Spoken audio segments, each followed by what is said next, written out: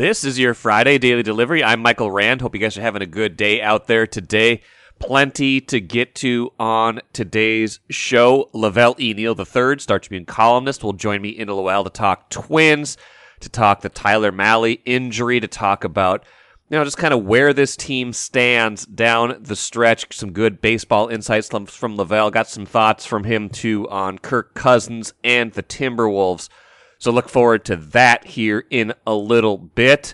Sammy Walker signing with the Wild. We'll get into that for a little while as well. And a big TV contract for the Big Ten, soon to be the Big 16. We'll get into that as well. But first, what did I miss? Got to start with Deshaun Watson.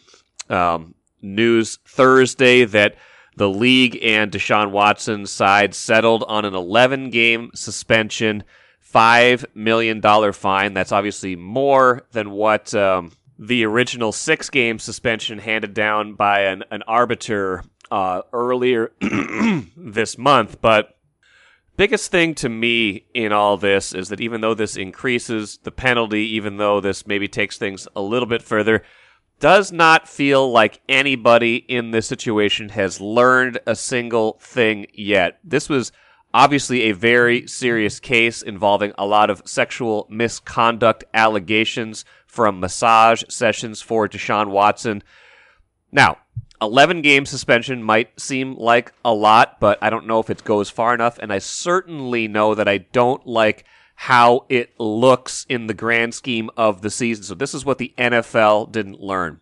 If you look at the Browns' schedule this season, 11 games, they've got a bye week. Week 13, they go back to play Houston, Deshaun Watson's former team, on the road in Houston. So his first game back, his first game that he will be eligible to play this year will be a return to Houston. Now, I know the NFL loves its storylines. I know the NFL loves to, have these opening week games that have some drama, some implications.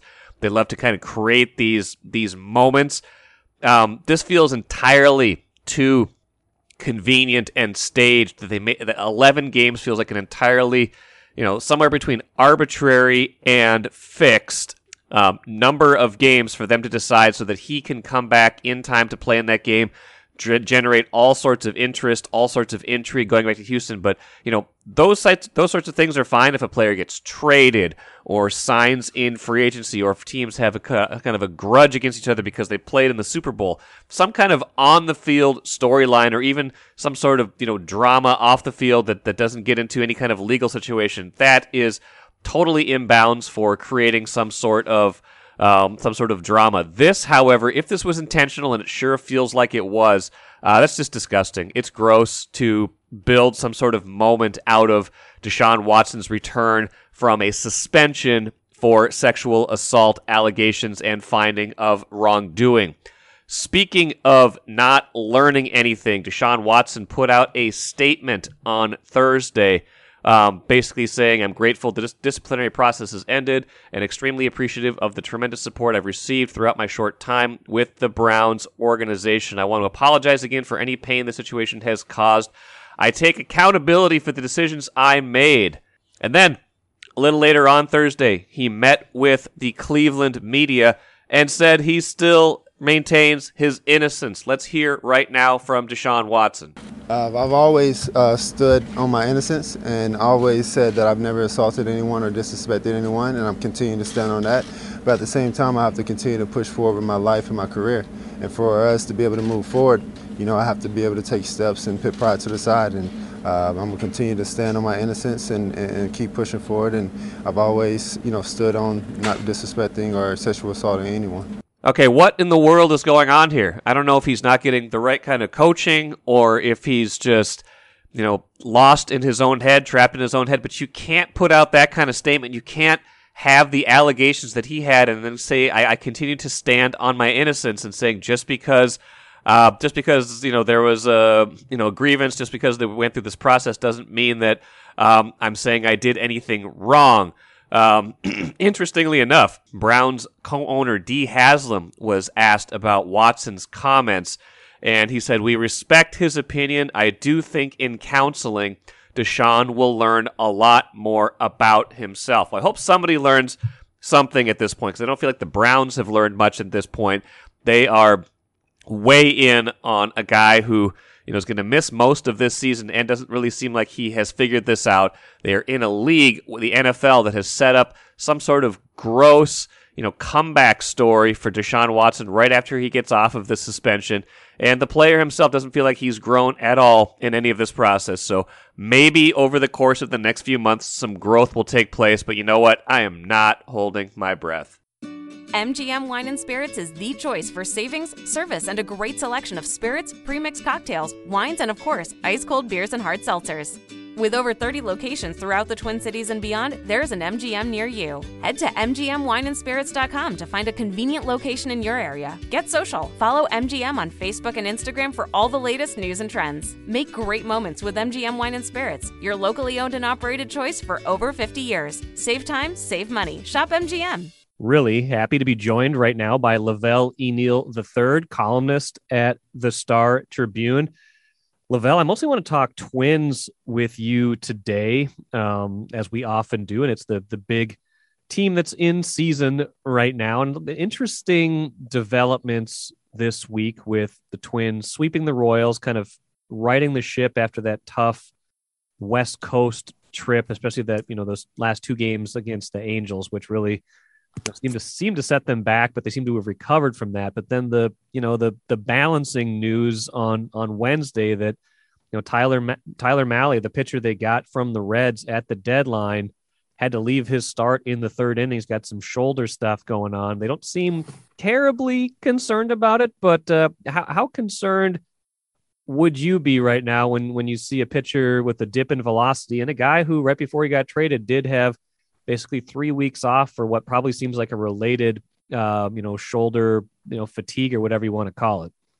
Yeah, it's got to be a little concerning for the Twins, and it's unfortunate too because when the trade was made, Rocco Baldelli talked to the manager of the Reds, and the guy was like, he's a horse. He can go deeper in the games. He can go 3 times through the order. You look at his season. I think he's thrown 100 pitches like a dozen times or 13 times. Pitch it to the 7th inning several times. It's like he'd be that one guy that the Twins really could use to keep the bullpen out of games. Because when you have Dylan Bundy and Chris Archer in the same rotation, your bullpen's coming into games in the 5th inning, maybe a little bit earlier. And they needed someone to kind of help the bullpen out and save the Twins through those middle innings, which have become a rough spot for them because of starters not going deep enough and not having enough bullpen depth to get through that. So, and going forward now, how cautious is Rocco going to be using Mahle? If he ends up sitting out a week or two and then ramping back up, coming back in September, is Rocco going to allow him to pitch deep? I think he's going to treat Mahle like everybody else now. I think he's going to be a guy that, he's going to take him out before 100 pitches and limit him to 2 times through the order, maybe a little bit. Maybe go a third time, a couple times, but that's not what the Twins signed up for when they made this deal, and it's really unfortunate because you like his stuff, you like his demeanor, and it looked like he was a guy who can give the Twins the innings that they needed. It's really a blow to them, and it's probably going to affect how they use him the rest of the season. So that's got to be frustrating on their end. The latest in the season worth of injuries. I mean, Bailey Ober hasn't pitched since early in the season. And Josh Weinder's been gone for a few months now. Guys who they've probably factored having some sort of role in the rotation here haven't been around. So because of injury. So they've had Sonny Gray's been on the DL twice. And we talk about, even Chris Paddock. This is kind of like Chris Paddock all over again, where they trade for him before the season starts, and he'd had some problems before, but they were hoping that he could pitch through it, and it ends up that he's out for the year pretty quick after, just making a few starts for them, and then, kind of is a little bit of a deja vu from 2019 too, when they got Dyson from the Giants, and Dyson from the Giants, that was a relief pitcher, maybe not as high of a leverage move, but he gets hurt right away and doesn't pitch for them. He's never pitched again in the major leagues. So, this history of acquiring pitchers that end up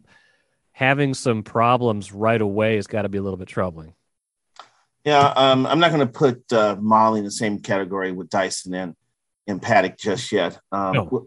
With Dyson, the Twins smelled a rat on that one and thought that San Francisco held back some information about his condition that they could have used to arrive at a conclusion. I think there's still some sore feelings over that one. Paddock has already had Tommy John surgery once, and that's on the Twins because other teams have saw his medical records. The Mets were inquiring about Paddock and saw his medical records and said, nope, we don't want this guy.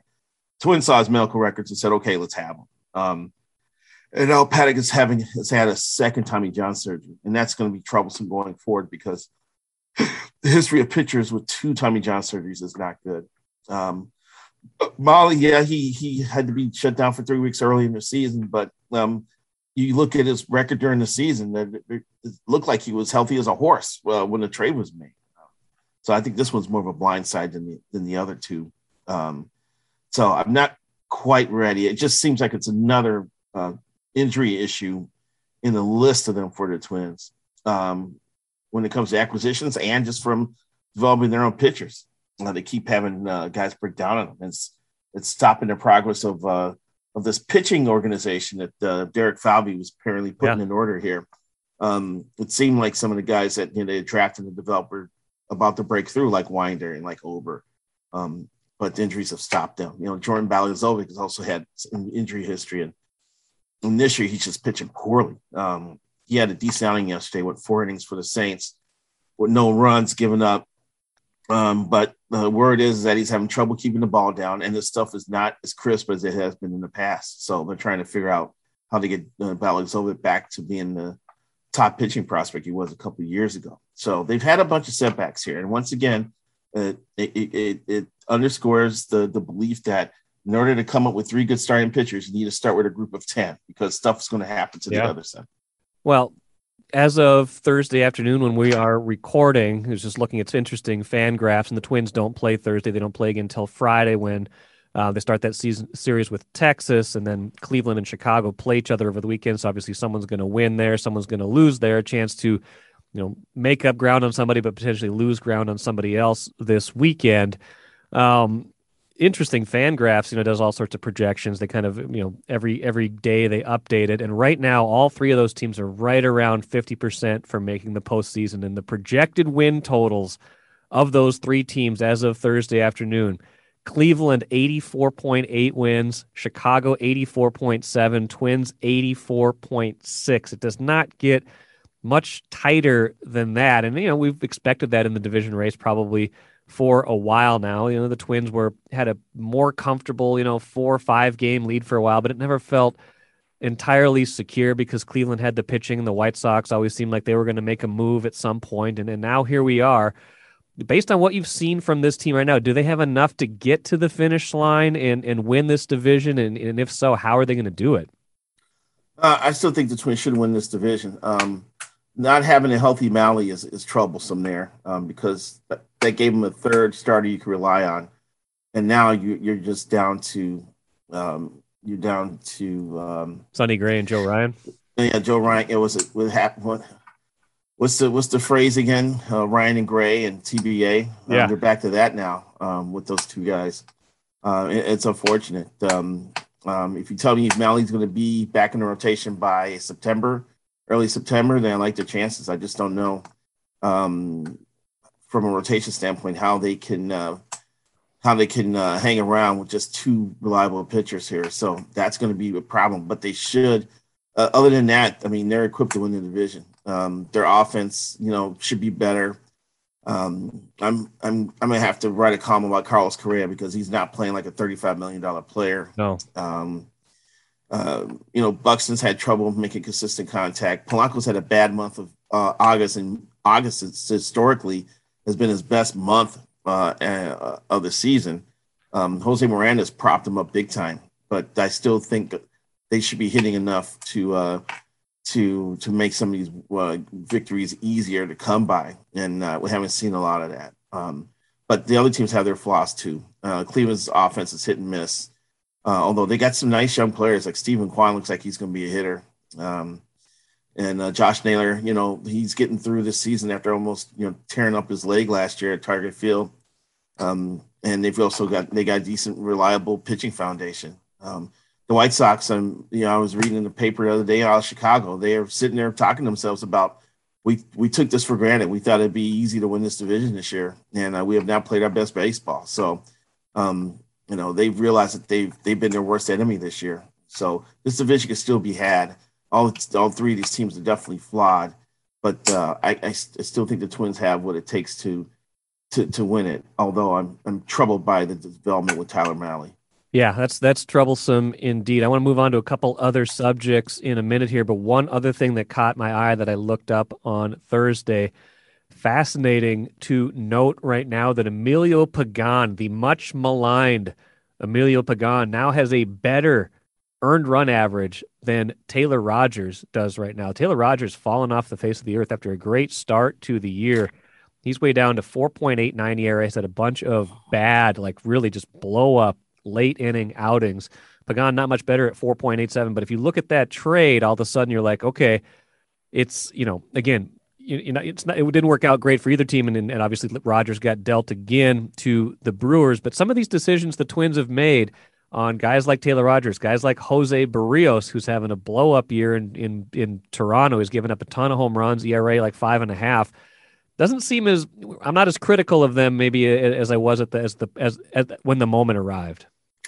Yeah, that's what's making these deals not hurt as much because of the performances of definitely Rogers. Although Rogers always thought would be a good setup guy and just keep him out in the ninth inning, and maybe in that role he'd be a little more effective. But yeah, it's been kind of shocking to see what he's done after. I think in April he was just nails. He was, and after that he just went haywire. And Barrios touted himself as an ace in the making, and wanted to be paid like that. And I would have offered I would offer Barrios a contract. He ended up signing with the Blue Jays, but I don't think the Twins wanted to go there in terms of years of commitment.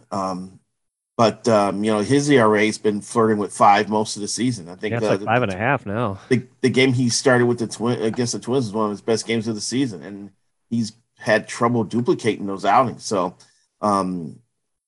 unfortunately, Austin Martin, the crown jewel of that trade, has not had a good year at all at Double-A Wichita. He's actually taken a step backward. His walk rates dropped, his batting averages dropped, and his extra base hits have decreased significantly. Simeon Woods Richardson now has passed him as a quality guy in return for Barrios. Simeon Woods Richardson just was promoted to the Saints here yesterday.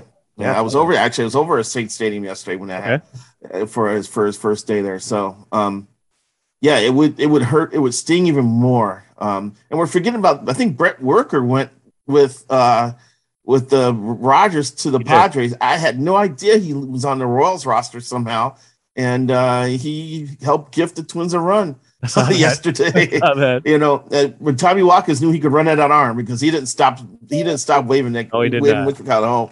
He knew you could run a Rooker's arm. So, these trades could sting even more if the guys they gave away were performing better, but they have not. So the Twins are dodging a little bit of a bullet there.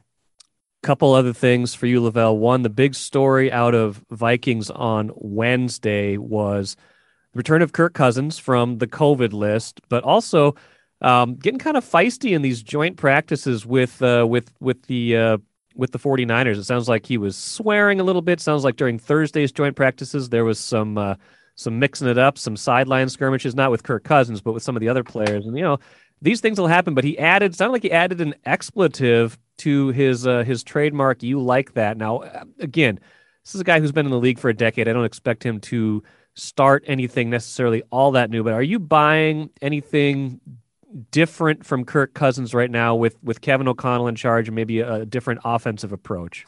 Not yet. I got to see how the regular season starts and how he performs. But he's in a position for him to have a tremendous year. He's got the weapons around him offensively, and he's got an offensive-minded coach instead of Zimmer.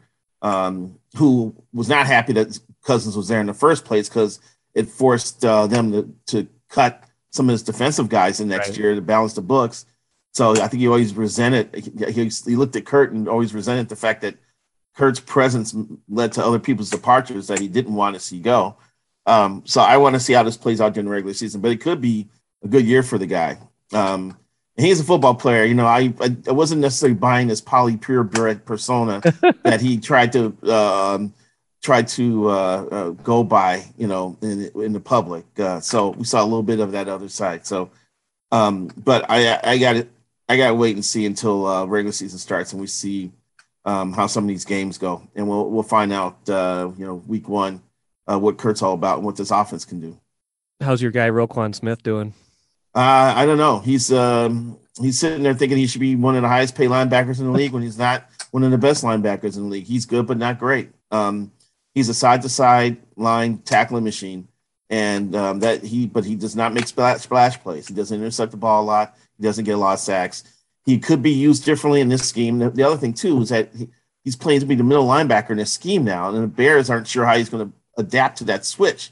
So I think that's another reason why they didn't want to give him top dollar. The rumor is they offered him $95 million. How much more does he need? You know? No. So I'm a little miffed at Roquan because everybody's fired up in practice. Matt Eberflus is running some grueling practices and has called out people for dogging it and has held guys accountable like Matt Nagy didn't. And everybody's buying into it. But we got one guy here, you know, who hasn't jumped into the fray, and that's Roquan Smith. Brutal. The NFC North could be interesting this year, as can the Western Conference in the NBA. I want to get to some Wolves talk with you because the schedule came out Wednesday. Not that matters a whole lot, but you look at it, you're like, all right, 9 of the first 12 at home. They've got 16 national TV games this year, Lavelle. 16. That kind of shows you that they're gaining some of that juice from the national, in the whole landscape, from ESPN, from TNT. After the Rudy Gobert trade, I really look at this team and say, this is a team set up to win 50 games or more for a bunch of years in a row, but it's the Wolves. So I still, it's probably a little bit of a wait and see, but this feels like a team that should be competitive and that should be, you look at the schedule, you just look at who else is in this conference, should be maybe a top 4 seed in the West. Are you buying that? You have not arrived as an NBA team until you get the Christmas Day assignment. So once the Wolves start appearing on Christmas, then I'll buy into the fact that they're a top team. But no, Mike, I think that the Wolves should be a 50-win team in each of the next 4 years here. To build up for that, I think Gobert's presence is really going to do wonders for Cat because now he's going to be freed up to play his in-and-out type of game and not have to worry about guarding the basket or rim protecting all the time, maybe just part of the time. So, D'Lo is going to be an issue. How he adapts to the system, and that's going to be a challenge on Chris Finch to try to reel him in a little bit and continue to get him to be a two-way player. But I expect this to be a good team. The other thing, too, I really like the under-the-radar signing of Kyle Anderson, the 6'9" kid who played at UCLA. He's going to be a good, versatile piece coming off the bench. I think this team's going to be good. I think they go in 50 games, and they're definitely ascending up the rankings in terms of reputation in the league here. I like you make a good point because I think a lot of their under the radar signings were good ones, especially Kyle Anderson. They made a couple other kind of edge moves like Bryn Forbes, just guys who, they've replaced some of their more expensive bench players and more expensive role players with guys who are, more that veteran minimum, and guys might start, maybe they kind of want to play here now because they realize this is a team that should be set up to win. And that is not been the case in the last 15 or so years. No, and the Wolves are going to keep pushing forward here. Alex Rodriguez told me, he says, we want to be first class in everything we do. So they're going to try to continue to climb the charts here and add on to what they got. I'm a little stunned by their hiring of the announcer because I thought they would go after a more of a seasoned, accomplished voice. The rumor was that they had Gus Johnson on their wish list as a home run hire, but they went the opposite direction. They got the sideline reporter from the Brooklyn. Last name is Grady. I can't remember his first name. Michael Grady, yeah. Michael Grady is coming over from Brooklyn. That's where he was mostly a sideline reporter. Did some play-by-play duties when he was filling in for Ian Eagle, who's one of the best in the business. So it should be pretty interesting to see watch how he sails into the bit here. So, but we could continue to see changes with this organization that we hadn't seen, as recently as 2 or 3 years ago. Always first class, Lavelle Neal III on Daily Delivery. Lavelle will check in again soon, all right? All right. Thanks for having me. A couple of postscripts to that excellent conversation with Lavelle Neal III. One, Tyler Mahle had an MRI on Thursday. Everything came back okay, which is probably as expected. He had an MRI in July with the Reds, and that too showed that there was no structural damage. So we'll see. His next start is scheduled for Tuesday in Houston, but Twins not confirmed yet. He'll make that start. Just reading right now from Phil Miller's story. So we'll see. We'll see if it's just a little bit of rest, if he needs to miss a start or two, if he doesn't miss a start at all, if things get better. We will see. But the fact that this has come up, the fact that he had to leave that start in the third inning is certainly concerning in and of itself. Also, I wrote on Thursday about the problems of Taylor Rogers and Jose Barrios. So, of course, Jose Barrios had one of his better starts of the year for the Blue Jays. They beat the Yankees 9-2. Barrios improves to 9-5 on the season, 6.2 innings, 6 hits, 2 runs, only one of them earned, 1 walk, 9 strikeouts, more of the Barrios the Jays are hoping to get. Lowered his ERA only, though, to 5.39. Still a pretty rough year for Jose Barrios. He's been touched up for a lot of home runs, did not give up a home run in that game, so good for Jose. Interesting for Twins fans to kind of monitor that, just kind of the what-ifs of it, and because the Blue Jays are a wild card contender if that's what it comes down to for the Twins. But a good start from Jose Barrios as the Blue Jays routed the Yankees, who are somehow struggling mightily since the All-Star break. Let's get into the massive TV contract for the Big Ten, the massive media rights deal, $7 billion. Splitting up the football, 7 years, $7 billion media rights deal. Fox, CBS, and NBC will all have Big Ten games kind of slotted in at the various time slots, 11 o'clock, 2:30, and prime time during college football season, which goes into effect in 2023. So that's even a year before USC and UCLA get in.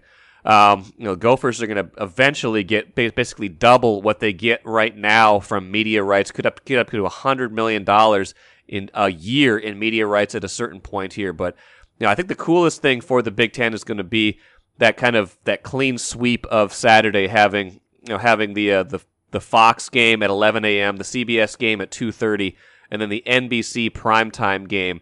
That's going to give them, I think people have commented on this already, kind of give them kind of an NFL-style feel almost, where you've got that whole day covered on national television, prime games.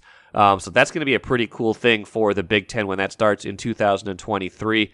Might be a little bit harder to watch basketball. I'm going to have to watch out for that because some of those games are going to be on Peacock. It's a streaming service you'd have to pay. That'd be an additional service there. So we'll see what kind of impact this has, but massive money we're talking about. The money's been in college sports for a long time. It's been in TV rights deals a long time, but this number, $7 billion over 7 years, takes things to another level, especially for the Big Ten. So what that impact has on the Gophers and the Big Ten can only mean kind of an escalation of this, arms race, this era of big spending in college sports. And I will be curious to see how much of that makes its way back to the players. Speaking of college sports, let's finish with the Coolers. Sammy Walker, Gophers hockey, signing with the Wild. Sammy Walker was a 7th-round pick a while back of the Tampa Bay Lightning, but did not sign with Lightning. Ended up being a college free agent, signing with the hometown Wild. So pretty cool news for Sammy Walker.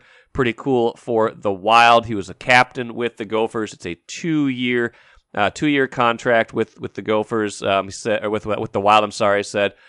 Reading from the Star Tribune story, definitely was a little stressful, but definitely super exciting at the same time. Walker said, I'm just super pumped to be able to sign with the hometown team. Walker, originally from Edina, could have come back for another year of eligibility because of the COVID year of eligibility granted to everybody, but sounds like he was ready to move on with his career, and he will be doing that with the Wild organization. That will do it for me today. Hope you enjoyed all of the shows this week. Have a great weekend. We'll be back at it again on Monday.